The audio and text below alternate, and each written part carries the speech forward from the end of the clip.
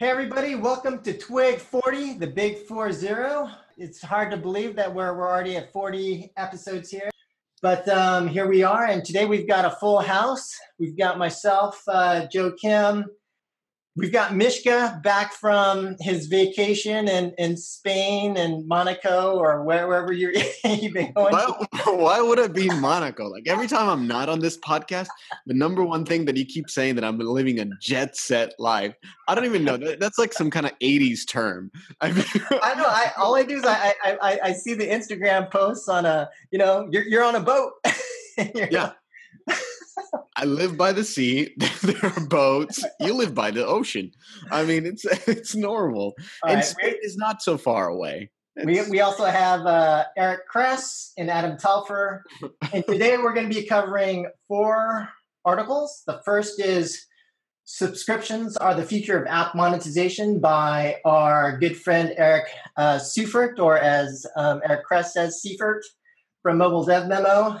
We're next going to cover Mike Morhaime, the highlights and lessons of nearly 3 decades at Blizzard, from VentureBeat. Next, Glue Mobile, highly likely to beat estimates for Q2 2019 by Seeking Alpha. And finally, we are going to talk about HQ Trivia lays off approximately 20% as it preps subscriptions from TechCrunch. But ahead of jumping into the articles, we do have a few updates. You want to kick us off on that, Eric? Sure. To keep some transparency here, we're looking at Dr. Mario World. And what a train wreck this one is. So despite the fact that Nintendo is finally kind of making games for mobile with some of their IP, this thing is disastrous. Like 4 million downloads, only about 200,000 of revenue. Even the Japanese are not spending on this game, but still, 53% of the revenue is coming from Japan, which is kind of typical. But, it's really disappointing that this thing didn't do as better, because I think it is more aligned with mobile. But I'm going to let Adam take it over and tell me why this thing is not working, because he is the expert. Yeah, they definitely fooled me on this one. When we looked back at kind of the episode, when we were talking about it, I think we're all kind of skeptical about the core gameplay working. But with the partnership with Line, I really felt like Line could actually drive Nintendo to build another lasting mobile franchise. Similar to what they did with Fire Emblem and Dana, with Nintendo partnering with Dana on that one. Dina. Okay, sorry. DNA. No. All right, whatever. I've heard this will be a whole episode of terrible. I think before you move on, it's really important to answer: is it Mario or Mario? Like, Mario. Okay. Damn Europeans. But overall, like if you play the game, I actually felt that the game wrapper is actually built properly, at least like from my initial playthrough. It's just there's big signals that there's big issues with their core gameplay, gacha design, and level design. All aspects of that are pretty terrible, all kind of translating to why their revenue is so low. I'll play longer and actually get a better sense of what's going on, especially with their difficulty curve. But my sense is that their level design is pretty broken. And it looks like Nintendo just didn't understand what the Saga formula, how it actually works. So yeah, sad situation. Yeah, I mean, just a testimony to my ignorance is that I didn't even know that's how Dr. Mario played. So I started playing the game and I'm like, this sucks. It's not any fun. I think mobile game development guys are probably more used to the traditional match 3, and that's probably what they were expecting from this game. And when they got this thing that's a little bit convoluted and wacky, I don't know. I imagine that it doesn't really appeal to more broadly to a core audience of Nintendo, but even the core audience is not spending on this game. So to your point, they probably just screwed up the way, the progression works and did not really get the formula right. Yeah, got the worst of both worlds between Nintendo fans and kind of like casual match 3 fans. But I also know that from like playing Dr. Mario is actually one of the more complex and difficult kind of puzzle mechanics out there. Like compared to Bubble Shooting or Bejeweled or anything like this, like you can get into some pretty nasty situations in Dr. Mario. And it's just kind of the nature of that mechanic. Okay. All right. Well, the second one we're talking about is kind of an update on Harry Potter. And God, I hate to be right on this one, but Jesus, this is not looking good at all. I mean, it looks right. What's that? You don't hate to be right. No, I'm actually right. I love to be right. I just like to say it. I hate to be right. But it looks like the retention is very weak on this. So they're sitting at 15 million downloads with 7.5 million revenue, which isn't bad, right? But the problem is that the spending is just going down dramatically every day. They may have some tricks up their sleeves with other big events or big, other activities. But from my point of view, I think it's going to be a real struggle to get to even the 50 million in the next 12 months, given where the trajectory is. So it looks like they'll probably do 5 million in each of the first 2 months, but it likely will decline pretty precipitously. So the point here is it started off really strong, like much stronger than Jurassic, but it's kind of leveled off to the same revenue range as Jurassic had for a long time, like the 200 300K per day. But now it's declining down below the 150K range, and it's just not looking good at all. So, it may be well ahead of Jurassic Park at this point, but it's almost 100%. But the revenue, the revenue growth rate continues to decline. Basically the RPI is now higher for Jurassic Park than Harry Potter, and I think that this actually could indicate issues of retention amongst the golden cohort, much less the secondary cohorts. But really, it's hard to say that with certainty with Sensor Tower data. It's just kind of extrapolating. But again, I think my prediction of 50 million is kind of probably where it's going to end up. It could be worse, I think. So wait, you're predicting 50 million for the year? Yeah. Yeah. Well, certainly not the 100 million in the first whatever. Yeah. Right. So first month. That was the Sensor Tower prediction. App Annie. App Annie. Yeah. That was App Annie? Yeah. Wow. Super bullish. Yeah.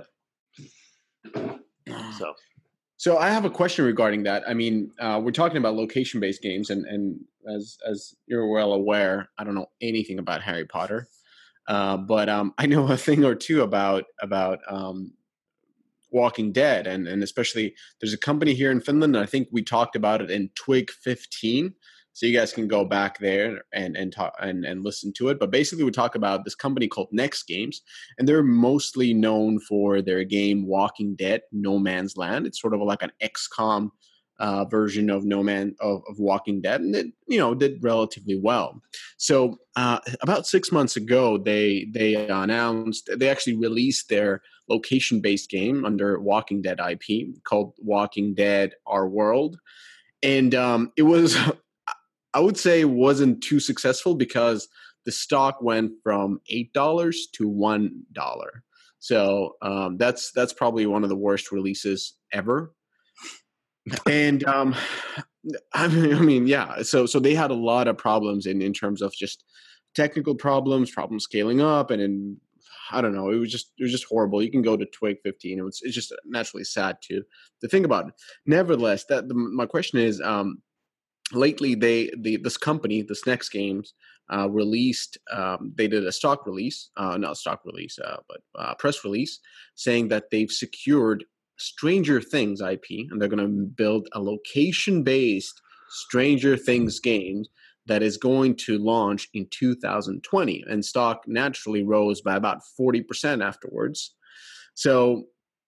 What do you guys think about this? And keep in mind, just another caveat about Next Games. And I don't mean to wail on Next Games. I'm just interested about this. But they also released Blade Runner 2049. So if you remember, there was 2049. There was this movie with Ryan Gosling that most of people don't remember. But they're supposed to release a game adjacent to this movie, and this game actually came like about 2 years later than the movie that wasn't too good.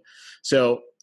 Given this fact, they're not always hitting their dates, and they're releasing a Stranger Things game based on their Walking Dead game that wasn't very successful and had a lot of technical problems. Like, what do you guys think of this? I mean, I'm kind of puzzled.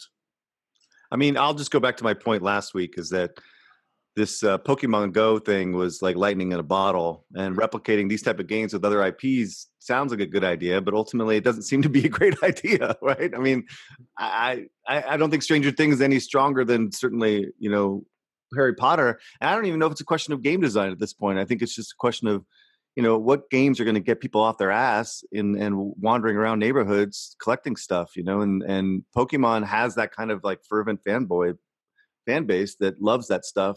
I just don't know if any other IP is really gonna match that type of fervor, I suppose. Yeah, for me, I've actually worked with some of those guys, and I like them. So it's hard for me to say anything too negative, but yeah, I personally like Eric and like you. I'm not really a location based kind of guy, so I don't. I think it's difficult in terms of being successful on the location based side. I actually really like their original strategy around No Man's Land. I thought that was an extremely well executed game from a gameplay perspective. I just felt like the systems design, could have been helped.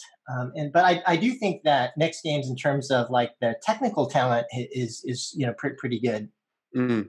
So, okay, what I was really asking, should I invest or not? No, All hell right. no. All right. Come on, man. Well, that seals the deal. so okay. Didn't the CEO die of an overdose or something like that?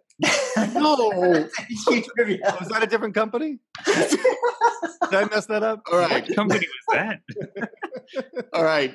So we're definitely not talking about Next Games. Their CEO is well and healthy, to my knowledge. Everything is going great. Eric mentioned totally different things. So that's HQ Trivia, and we're going to talk about this. Sorry. I'm getting our terrible companies confused. Okay. Let's jump into the article. Adam, you want to take the first one? Okay, let's just jump right into that first article. So the first article is subscriptions are the future of app monetization. And as said before, this is from our friend Eric at Mobile Dev Memo. And basically the summary of this article is that Eric is arguing that in-app subscriptions are the future of monetization on mobile. And essentially his argument, this goes across both apps and games, so this is not just game specific, but his argument is that more games within the top US grossing use subscriptions than don't. So that's the games that are actually including them. So in terms of top 10, the games that are including them include things like Clash of Clans and Fortnite. But things like Candy Crush is the only game/app in the top 10 that does not offer subscriptions. Everything else, that's Netflix, Hulu, Pandora, etc., all offer subscriptions. And essentially, Eric is arguing about the potential of subscriptions and how more games should push for it. Essentially saying that, say, functionality within games can unlock a massive monetization potential by essentially trying to include subscription revenue so that then with mobile marketers, there's stronger signals earlier in the event-driven funnel to actually drive stronger marketing optimizations. This is, of course, a lot stronger for things like apps with things like Netflix, Hulu, Pandora, where you've got dating, music, video streaming, very, very well fits within subscriptions, but even within games itself, saying that there is plenty of potential here. One of the big pros here is that Apple and Google cut actually drops from 30% to 15% within year 2. And as I said before, subscriptions send earlier signals to event-driven UA, as well as subscription revenue is actually easier to model into LTV than, say, in-app purchase whale-based models. So that's kind of the summary of the article. So my take on this, in terms of adding more subscriptions within games, one thing to keep in mind within this article, this is very much US top grossing, not worldwide. If we actually take a look at that, the last 30 days, at least on iOS worldwide, 4 out of 10 are apps versus I think it was 8 or 7 out of 10 in the US, with only about 3 to 5 offering subs. There's a few Chinese games there that I wasn't actually aware of if they offer subscriptions. And on Google Play, there's actually no apps in the top 10 worldwide, with only about 2 of those games actually offering subs. So that would be PUBG Mobile and Clash of Clans. But overall, still, even knowing these data points, subscriptions overall, I would agree with Eric being very, very good for the industry. Of course, just the headline there about less whale-based free-to-play and driving a lot higher conversion across a wider player base is definitely a good thing. Subscription then kind of being the target as a designer to be that kind of like baseline of experience, I think is very, very compelling, and also a lot better for design. So far, a lot of games are actually using direct purchase kind of subscription models. So if you think about Clash of Clans and Clash Royale, you actually have to repurchase the battle pass each month, which is definitely not optimal. So I would definitely push developers that are doing this type of approach to really actually use the Apple model of in-app subscriptions. And in terms of what types of designs you could go for, I think some of the best ones would be, of course, the Battle Pass model, which we've seen already the success with things like Fortnite, Clash of Clans, Clash Royale just recently, which is doing very, very well. But also games like World of Tanks has kind of shown a very strong monetization model through subscriptions. But of course, just as I repeated from, say, last week, not all games can actually offer subscriptions. This is actually pretty limited to deep economies, just because my sense is that subscriptions just can't compete with in-app driven titles. Even if you launch a subscription in in-apps within the same game, it's going to be very, very difficult for subscription to actually surpass the revenue of the in-app purchases. I think there's only a few games that actually drive that. That'd be WoW and maybe World of Tanks. And in the case of WoW, I just don't think they're trying to drive significant revenue from in-app purchases. But I could be wrong. Like even World of Warcraft has significant cosmetic economy there.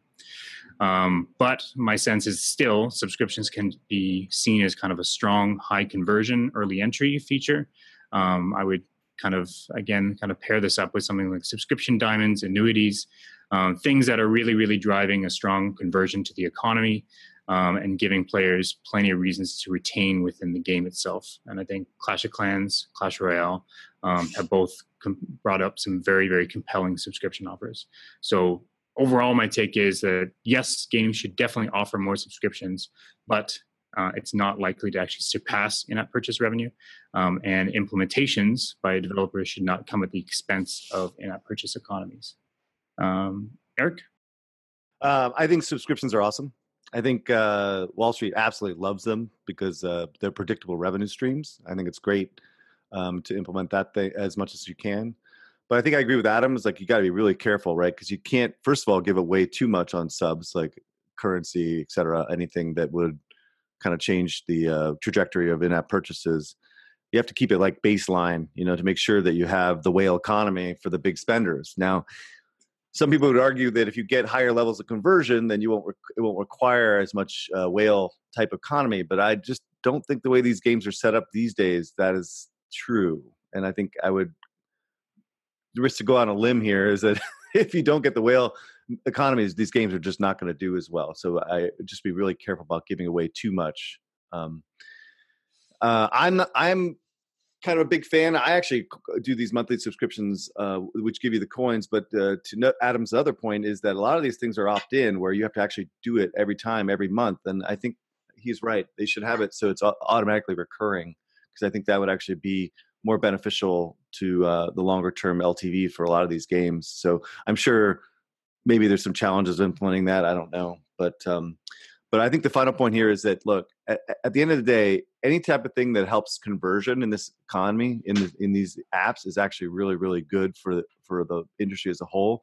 I think the biggest challenge with mobile in general is that there's such a low level of conversion that it's really, really hard to make games that make a lot of money. And so if there are other ways of getting people to spend, and this gets the percentage from 3% to 4%, that's a huge amount of growth for the industry. So any different models that attempt to improve conversion is great for the industry.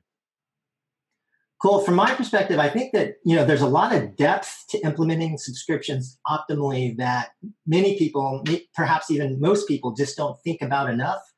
So I do expect to see a lot of people implement subscriptions suboptimally, to the point that both Adam and Eric have already talked about with respect to the economy.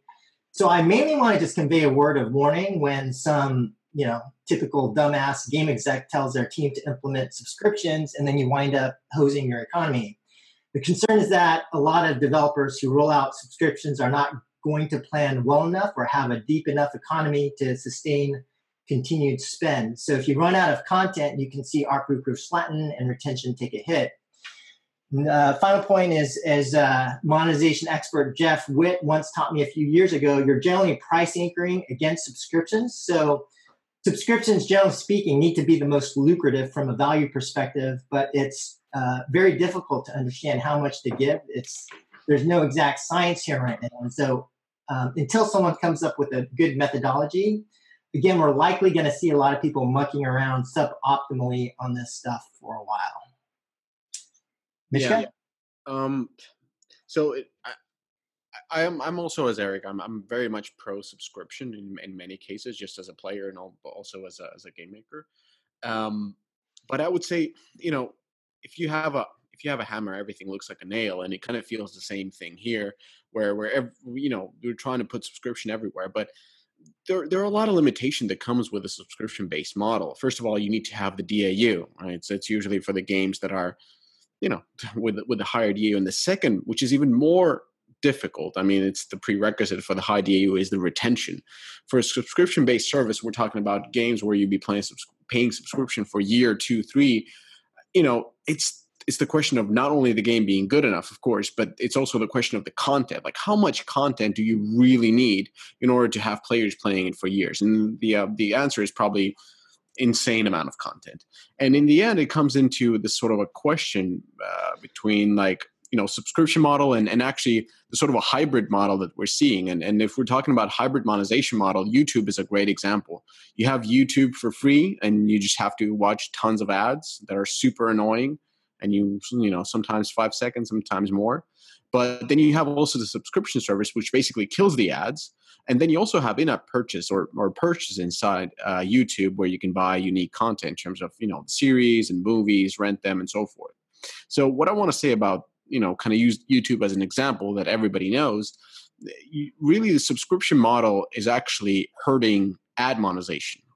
And it doesn't really hurt in-app purchases. So I think the future is kind of going into both directions. So we'll still have more of these super casual games that are using ad monetization as main revenue driver, games that we're going to talk about some later, some trivia games, but also games like, Words with Friends and other games that are very ads driven.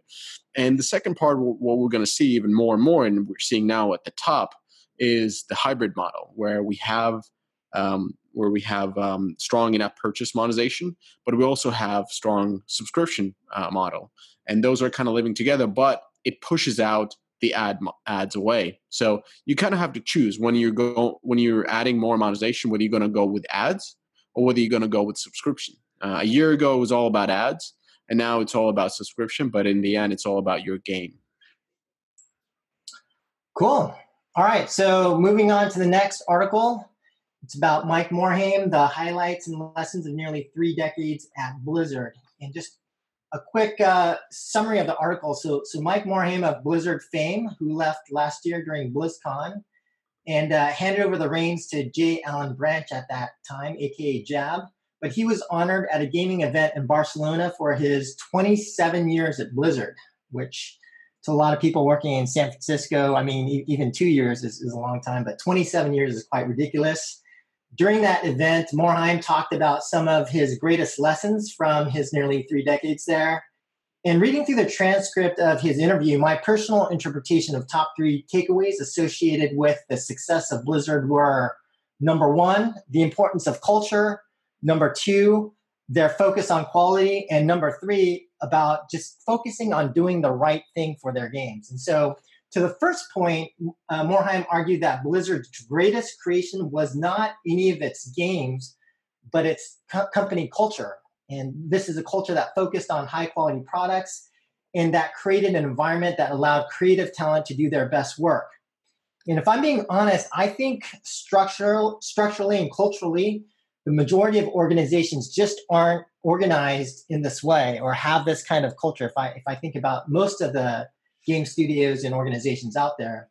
And it may actually be, I would even argue that Blizzard now may be going away from those core principles that allowed it to achieve its current level of success. The second point is the focus on quality in more detail, and Morhaime recounted the story of shipping Diablo in 1996. So the game was supposed to ship ahead of Christmas, but wasn't going to make it. They actually pulled the entire StarCraft dev team and put them on Diablo to help get it out, but they still just weren't able to move fast enough. And so the point that Morhaime made was that instead of caving into pressure to release ahead of Christmas, they focused more on just creating the highest quality game they could, and they wound up missing Christmas and shipping on December 31st. So they missed Christmas, but Diablo wound up becoming the best-selling game of 1997. And a good quote from Morhaime was where he stated, "Everybody sets out to do it, it being the focus on quality. Then you run into the realities of the world and the pressures of the world, the desire to achieve whatever the plan is, to make whoever the stakeholders are, to make sure they're happy. It may be budgetary issues. It may be timeline issues. It may be people getting too attached to ideas that are there and not wanting to change them. All of these things are in the balance. There's a saying that perfect is the enemy of great, because if you strive for perfection, you'll maybe never ship. There's a point that's good enough. But I do think there's so much competition out there that if you don't hit the quality bar, the product will just fail." So definitely a very important point I think that Morhaime makes there. And then finally, his third point is he talked about the importance of just doing the right thing. And he recounted 2 stories where Blizzard had to sort of stop and reset. The first story was about releasing the auction house for Diablo 3. I'm not sure if folks in the audience remember that, but the auction house got a lot of fans upset and fundamentally unbalanced the loot system, because when they designed it, loot and auction were actually designed separately without considering the other systems holistically. And long story short, Morhaime went to the game team and asked, if you could do whatever you wanted, would you snap your fingers and remove the auction house? And the team responded, yes, absolutely. Then Morhaime responded, okay, then that's what you should do. And the second story was about a game called Project Titan that they were working on and that they worked on for quite a long time. They failed to control the scope on the game, and it was just overly ambitious. It wound up looking like 2 games in one. And the project became so big and so unwieldy that the project team came to Morhaime and requested time to redo all the tooling and tech to be more productive, making that sort of 2-headed monster game. However, instead of doing that, Morhaime asked the team to take a couple of months to stop and think about other ideas. And then he asked them, if we were to start right now and do anything we wanted, what other things could we do? So the team took 2 months, and they actually came up with different game design ideas, which one of them actually led to Overwatch. Anyway, the article is actually a pretty cool look at the inner workings of Blizzard and how really good core values, culture, and philosophy helped Blizzard become very successful. And for me, this article is a must read, especially with a lot of the nonsense that we're seeing in our industry right now. So definitely highly recommend that people not only read this article, but think very deeply and really look in the mirror, because I definitely think that this is a problem impacting our industry today. Any thoughts, Eric?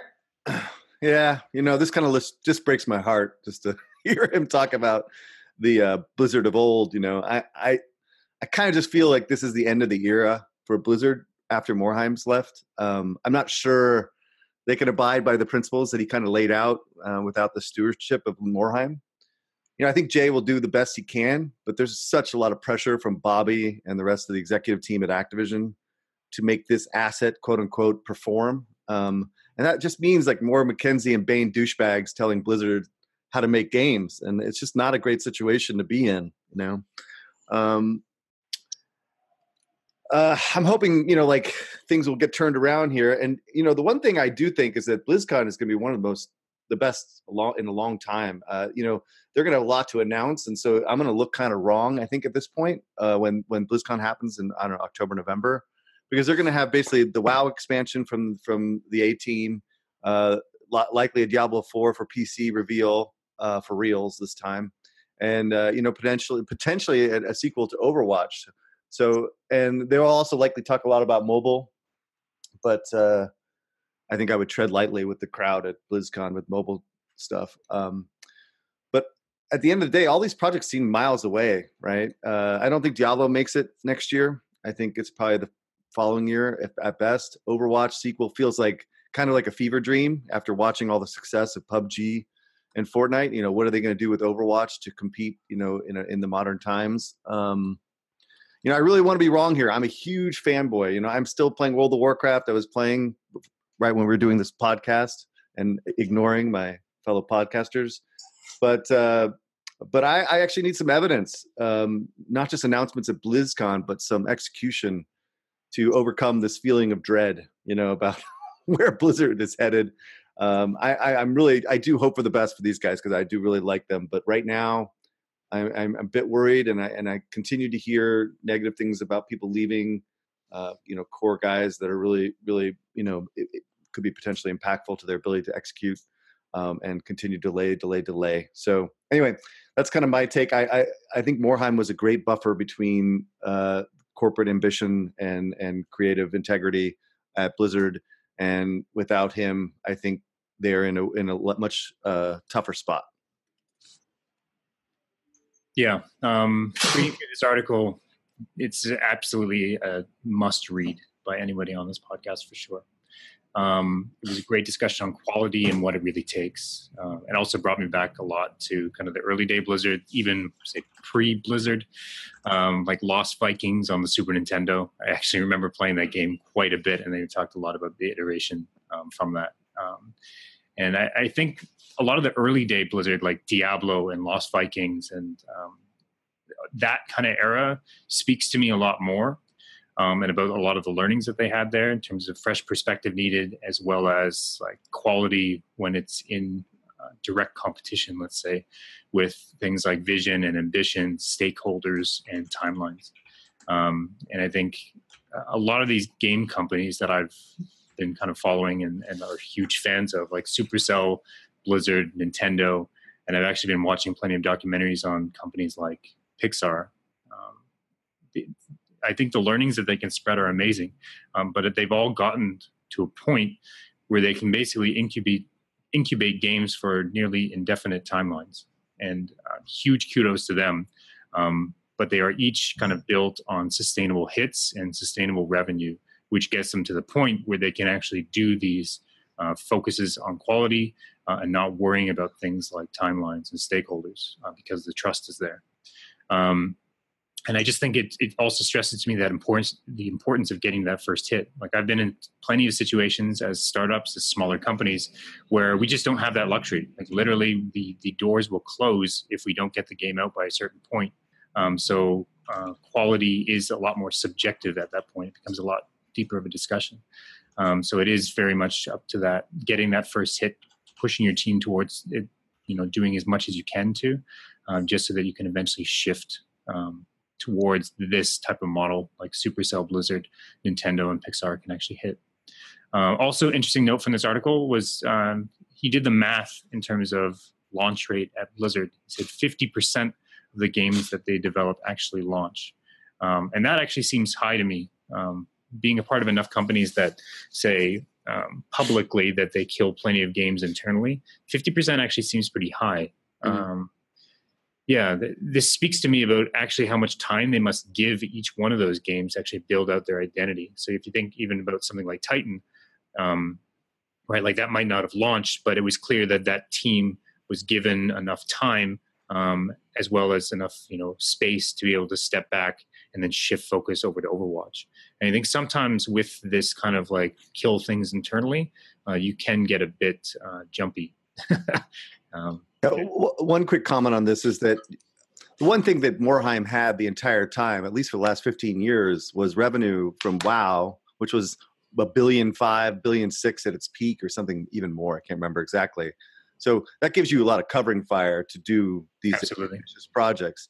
Their teams, as far as I understand it, were set up, but that they're very small, like by standards of other developers, like 40 to 70 persons teams that are working really hard on different concepts and stuff. But they have a lot of support staff around them, but the actual development teams were relatively small and relatively nimble, I suppose. But they were given lots of time and money in order to develop these concepts and these ideas. So that's a nice thing, that benefit to have compared to others that are kind of like, feet to the fire to get things done.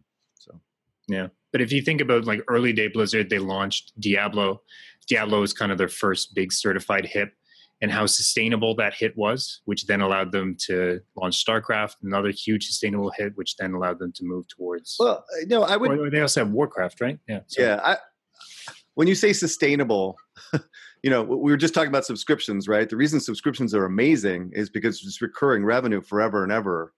It goes up and down, right? But that's really sustainable. But when you sell something like StarCraft, it goes up and then it goes down, right? That's not a sustainable franchise. That can't give you cover fire to do other things, So I understand what you're saying. But in the case of Diablo and StarCraft, didn't they have like absolutely crazy long sales? No.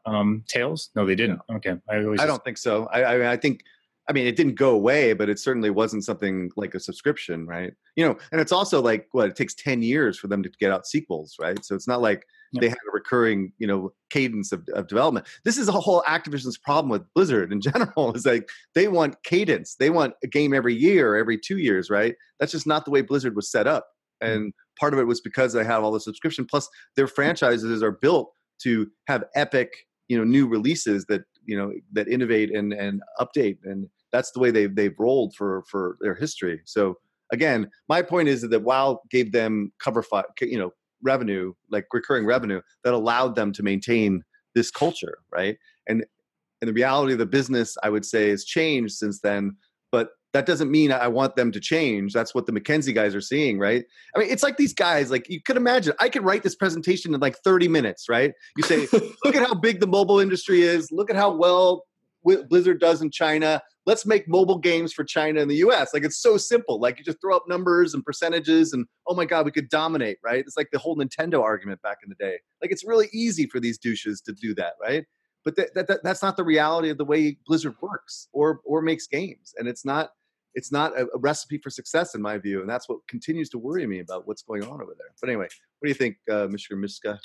I think you nailed it, and you said this is not how Blizzard makes games, and that's to me the culture, and the culture of a games company is how do we make games. Companies that I mentioned, like Supercell and some other ones, they have a very strong culture, and that culture is around making games, and it's very clear for everybody. And these are very straightforward rules for everybody in the company to follow. Now, usually, in my personal experience, I've worked at a couple of companies that were going through pretty rough times and changes. And usually these changes happen on top management side, just like with Blizzard at the moment. And once you have these changes in the top management, it really leads quickly to changes in the culture. And the fact is, the culture, it really does take a long time to form, but it can be destroyed in moments. And it needs strong leaders on all levels to truly work. And then these leaders need to be not only talking about the culture, but they need to be showing the example. And to me, I don't know anything about Blizzard, honestly. I know, of course, their games. I don't know really people there, but it really sounds like the company is transforming from a games company into a corporation. You have a lot of new people coming in, and they're not really taking in the traditional Blizzard culture, but they're rather coming in with targets and goals. And that leads to a moment where the way Blizzard is making games today is not how they were making them before. And that leads quickly to what Eric was talking about, these charts and pies and percentages and opportunities.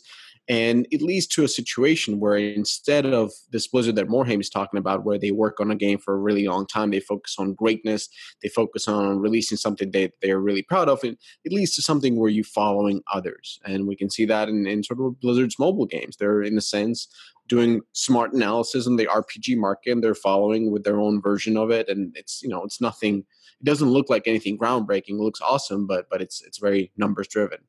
And once this type of stuff happens, it kind of creates a loss of belief in your own skills, because instead of a company that creates new, you're a company that follows others. And that leads to loss of the culture of what you're making, because you're making what everybody else is making. And this type of a loss leads to a point where you start losing talent. And as you start losing your best talent that is able to create new games, well, that's when the decline happens. So, yeah, Eric, I don't know. I mean, you know more people at Blizzard than I do, but since I'm the rumor guy, the rumor that I've heard, and I don't know that many people at Blizzard, but from what I've heard from some of the folks at Blizzard is that the decline wasn't when Morhaime left. It was really when they brought in this guy from Microsoft, and then he brought in like this whole cadre of Microsoft douchebags, and then that really just like post Blizzard. But that's just the rumor. I bet JK is not going for lunch to Blizzard anytime soon. So Yeah. I hope you enjoyed your visits at Blizzard. No, thank God my memory is so bad that I don't know the names of the people that are really causing havoc there. But I know, first of all, I believe the CFO who left recently, and also the COO who I think is still at Blizzard, was drop ship from Bobby's team to help manage Blizzard. Those are the ones that I'm talking about that are like the McKinsey.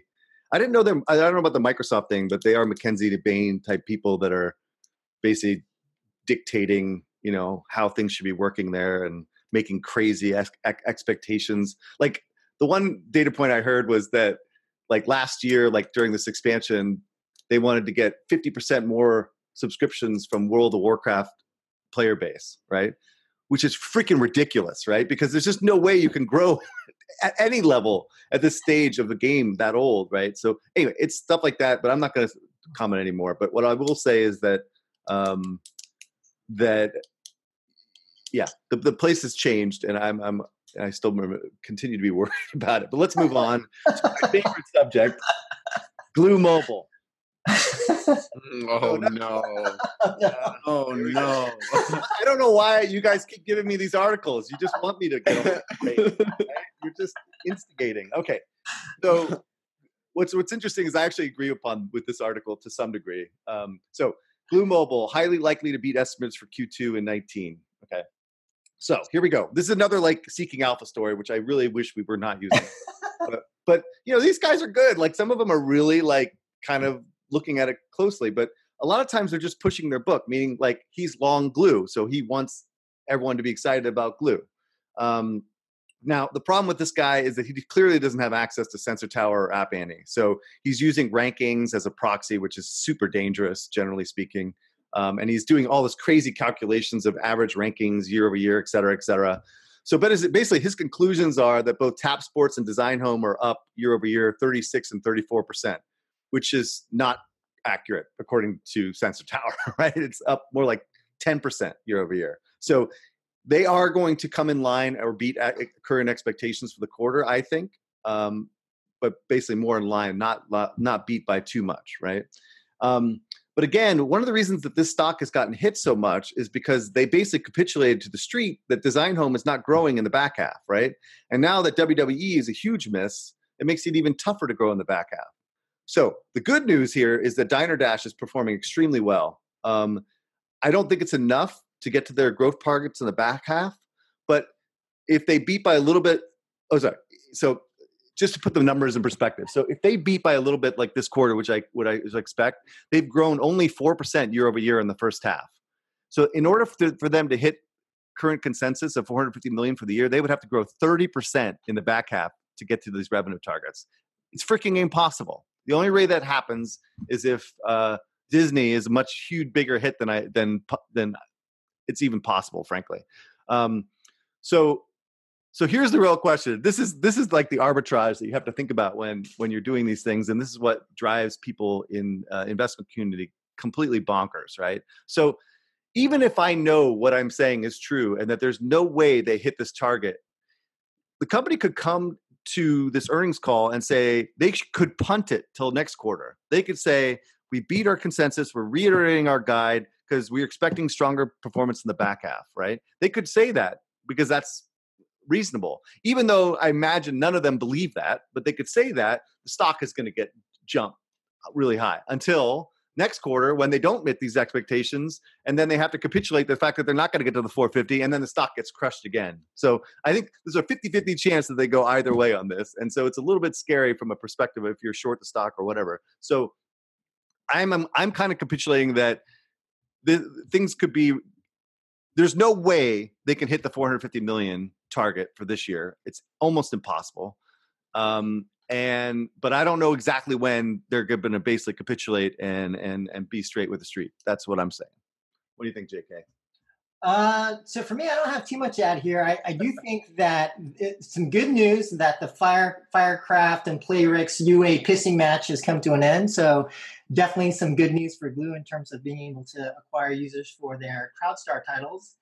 And we've already spoken quite a lot about Glue, and I think we'll probably save more commentary and discussion for later on when we bring Jeff Cohen back on. But I still fundamentally believe that Glue's biggest upside is completely tied to their ability to scale CrowdStar titles. I think I've mentioned before that the very, very simple way that I look at Glue is really number one, live ops and continued scale on CrowdStar, which they have, quite frankly, outperformed my expectations.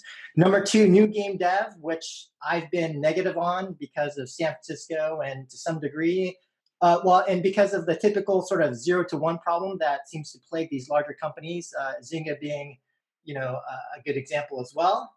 And finally, just, I still think there's going to be, we still haven't seen a lot of competitive pressure on the CrowdStar titles. So, I've been waiting for like a Mansion to show up for the CrowdStar titles, but we haven't seen that. But who knows? There is one.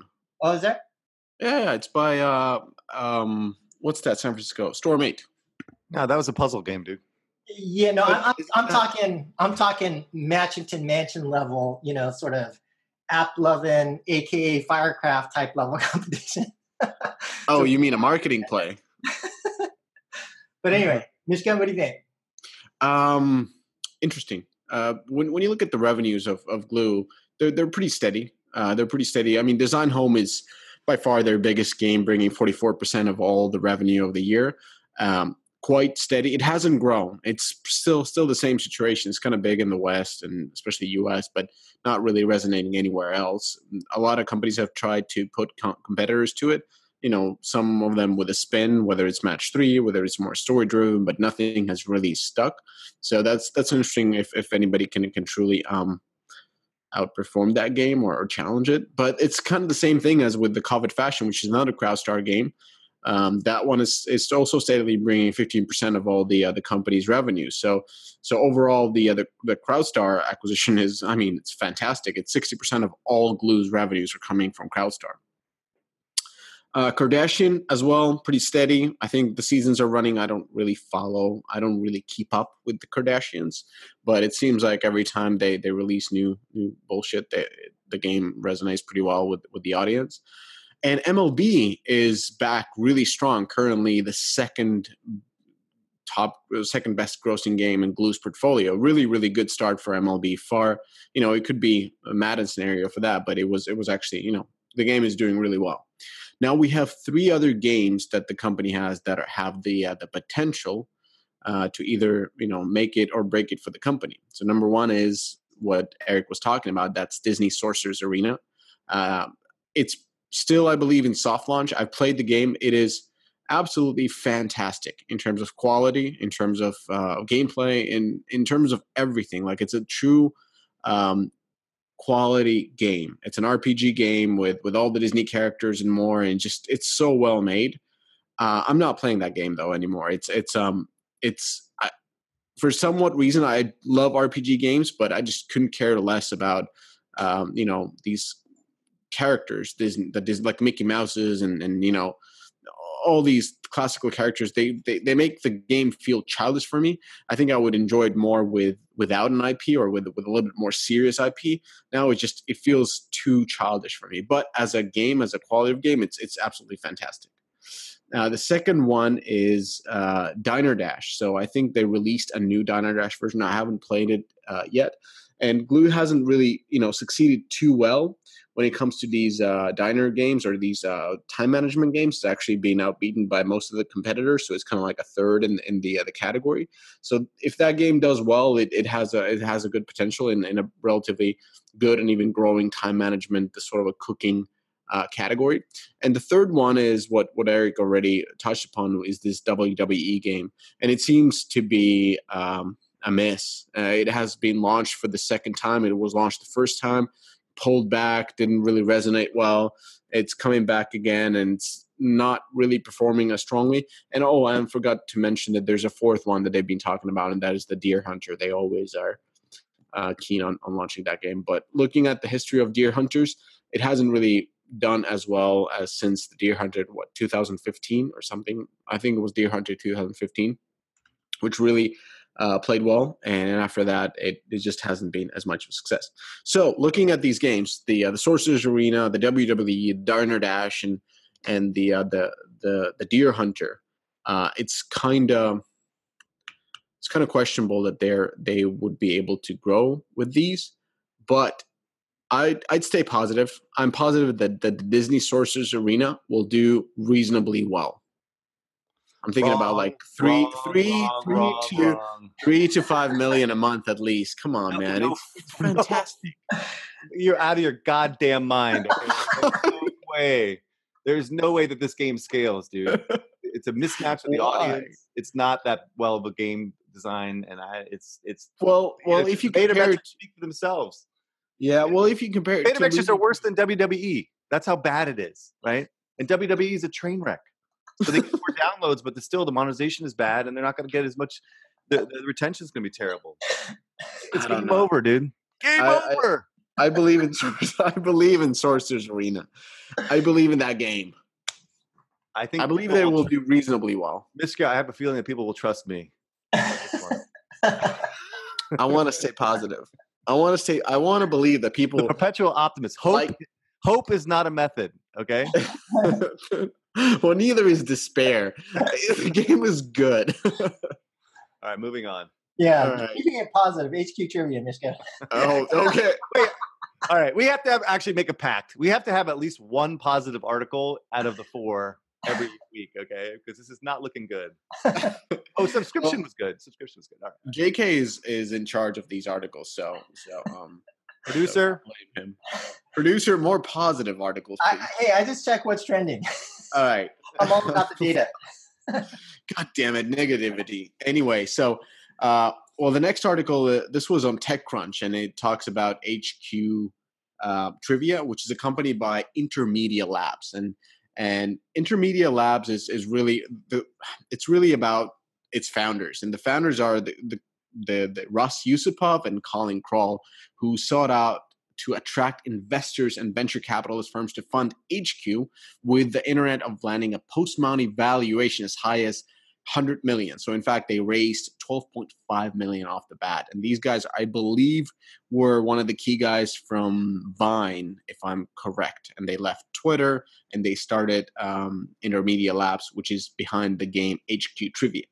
So the pair split from Twitter, and that was that caused some issues. So the Kroll departed the social media site in 2012 after accusation of incompetence and alleged inappropriate behavior towards women.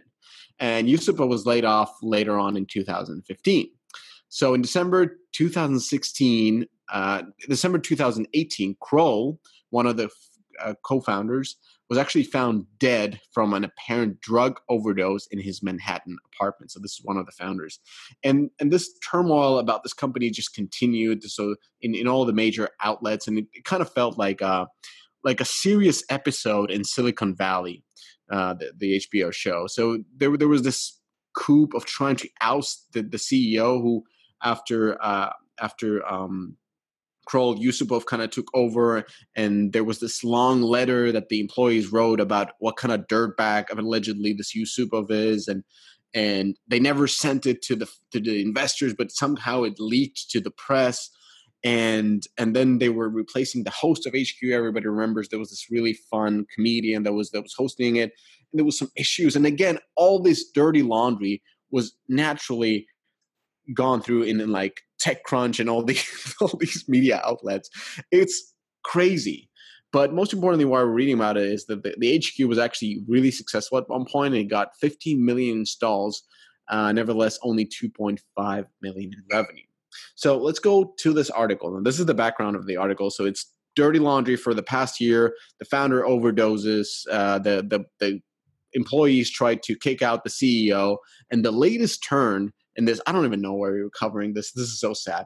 Later turn in this one is that HQ Trivia is struggling. No shit, TechCrunch. So after a mutiny failed to oust its CEO, so downloads per month are down by only 92% versus the last June, according to Sensor Tower. And now four sources confirmed that HQ laid off staff members this week. One said about 20% of the staff was let go, and another said 6 to 7 employees were departing. That aligns with Digiday reporter Kerry Flynn's tweet that 7 employees were let go, bringing HQ to fewer than 30. Shrinking from 35 to 28 staffers would be a drop of 20%. Well calculated. All right. So this will leave the company in shorthanded as it attempts to diversify revenue with the upcoming launch of monthly subscriptions. The company tweeted from the account for its second game, the Wheel of Fortune style HQ words. Now, going back, all right. So the biggest issue here is that HQ was never a free-to-play game. And when we talk about free-to-play game, there's some basics of making a free-to-play game, and that is, well, you have the early progress that hooks you to play the game, and the progress usually is really fast. And as you play a little bit longer, the progress slows down, and you're actually not making progress as fast as possible. And most importantly, there's a social element where you're comparing your progress to the progress of other players. So if you think about a farming game, it's your farm. How your farm is looking versus Eric's farm, who's been playing more and paying, and then I'm trying to keep up with him, and we're playing together. There's different competitive mechanics and different collaborative mechanics, and the monetization occurs when you try to either stay ahead or keep up with your social graph. Now, HQ was very social, but it was social in that sort of a Pokemon Go type of way, where it's more word of mouth. So you see a lot of players just playing together at the office because there were 2 games a day, and everybody kind of gathered together and tried to answer these questions. But really, going back to it, like, why the hell didn't they build social systems around this natural behavior that people had? So that's one. The second part is progress. The way people played this game is like you had 2 shows a day and you had to log in at one time. And, if you were outside US, they were pretty much an impossible time. But nevertheless, this game was very English speaking, so it was very much skewed towards US audience. That's fine, but 2 games a day is kind of not enough. Most importantly, though, in progress, this game had no in-game progression. You basically logged in, there was the show, and you tried to answer right or wrong. And if you answer wrong, you're kicked out, and that's it. And then you try again in like 12 hours or 10 hours or 8 hours, whatever it is. There was no leagues. There was no leaderboards. You couldn't compare your streaks between your friends. And there was no encouragement to keep on playing and playing. It's like if your friends in your office were playing this, then you played with them. But there's nothing else. There's nothing that keeps you, completing the 8 games a week or something like that you get a prize. And finally, when you don't have any type of progress, you don't have any kind of social systems, what kind of monetization can you have? There's no other competition that was going on rather than the one round that you were playing.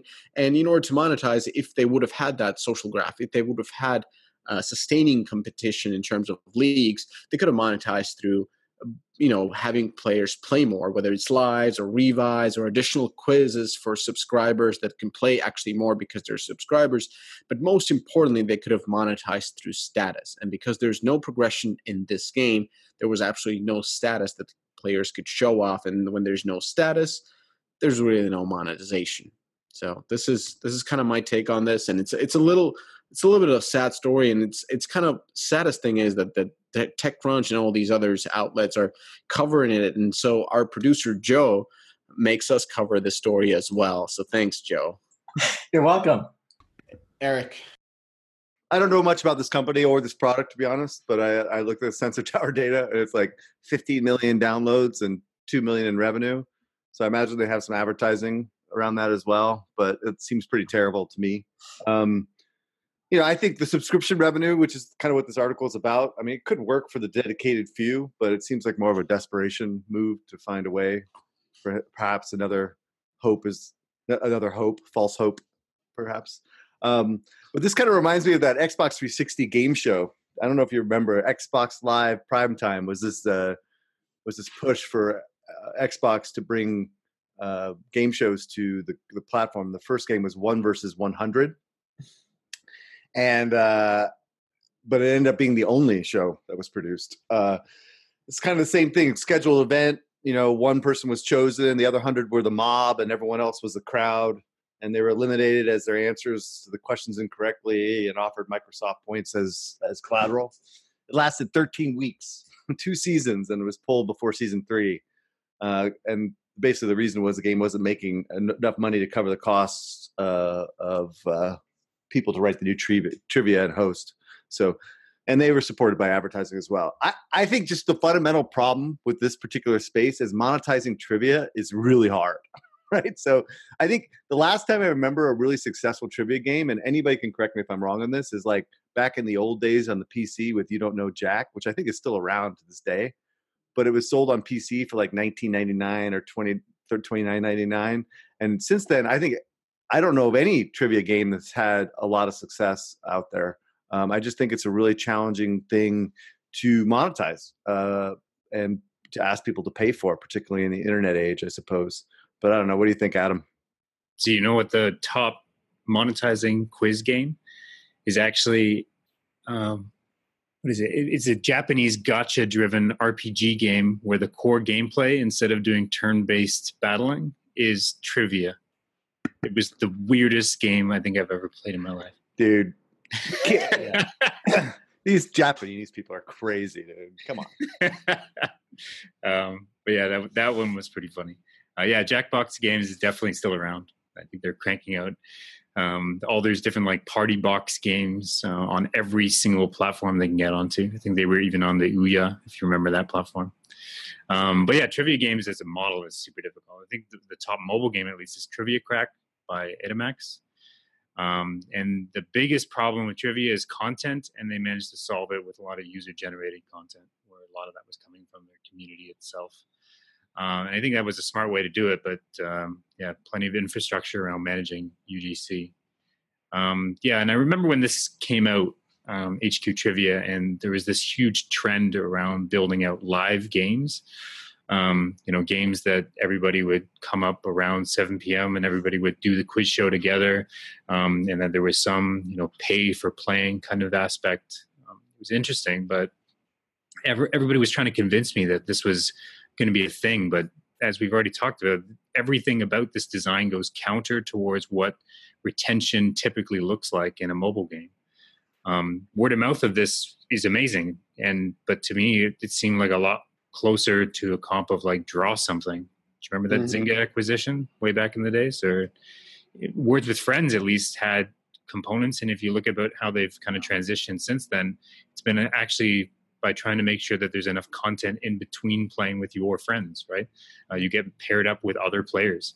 And I think that's really the biggest issue, is that this category never really answered the question about what you were doing in between these quiz things. You had this amazing initial spike of retention, but players are obviously going to drop off when it's out of their mind, when they're not playing it throughout the day, when they have other mobile games that will let them play whenever they want. As well, this category never answered about how it was going to monetize. And I think, what has it been, 2 years since this thing kind of popped? And now finally they're launching subscriptions, which, to be honest, makes a little bit of sense, but it's a little too late, to be honest.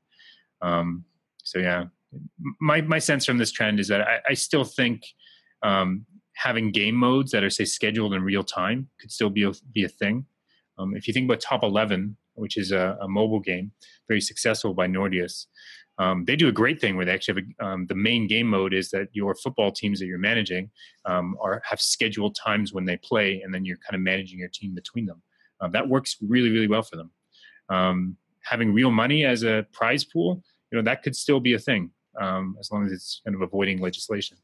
But not having anything to do between sessions or, monetizing off hints, no, that's not going to work. Not in a million years. Joe?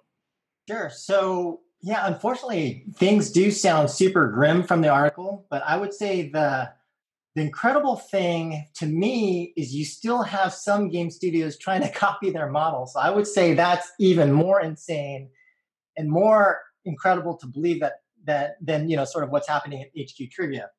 Also, I may get a new nickname here, which is Comments Guy, because I'm always reading comments. And so I just wanted to read a couple of comments from that article. And the first is from Alexander Jeffrey, who stated, "I used to play HQ, but they refused to pay me the $100-some bucks I've won since last August. They don't respond to support requests, emails, or tweets. I've heard they haven't paid out their recent big winners."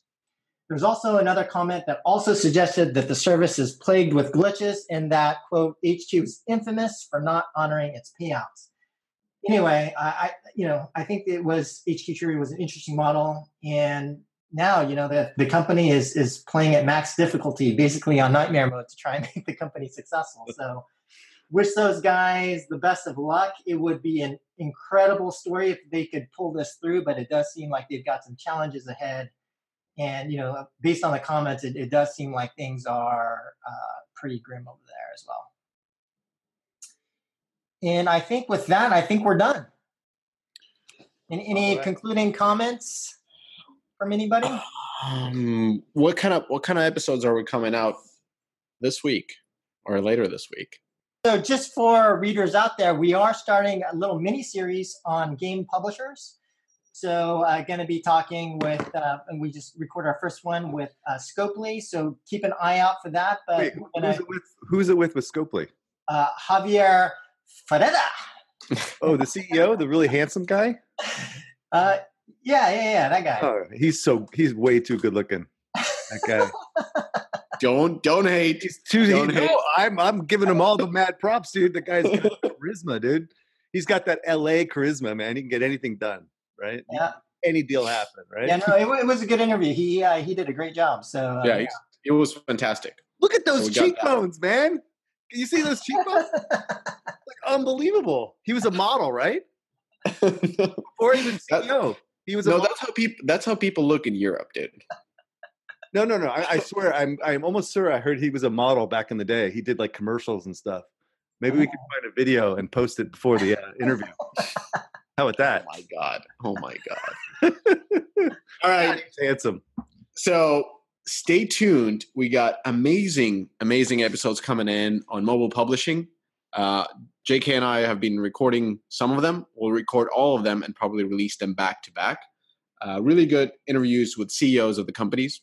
So you're going to hear from the top, and we're asking real questions. This is not any buttery, kind of like, yeah. These are really good interviews, right, JK? Yeah. Well, and, I think to Javier's credit, he didn't shy away from anything. So that was great. Well, I think the fact that I'm not doing the interviews is probably an indication that it's you want to jump on? You're softballing these guys. No. All right. I'm out. Real question. This is too long. I'm out. Bye. See you guys later. Bye.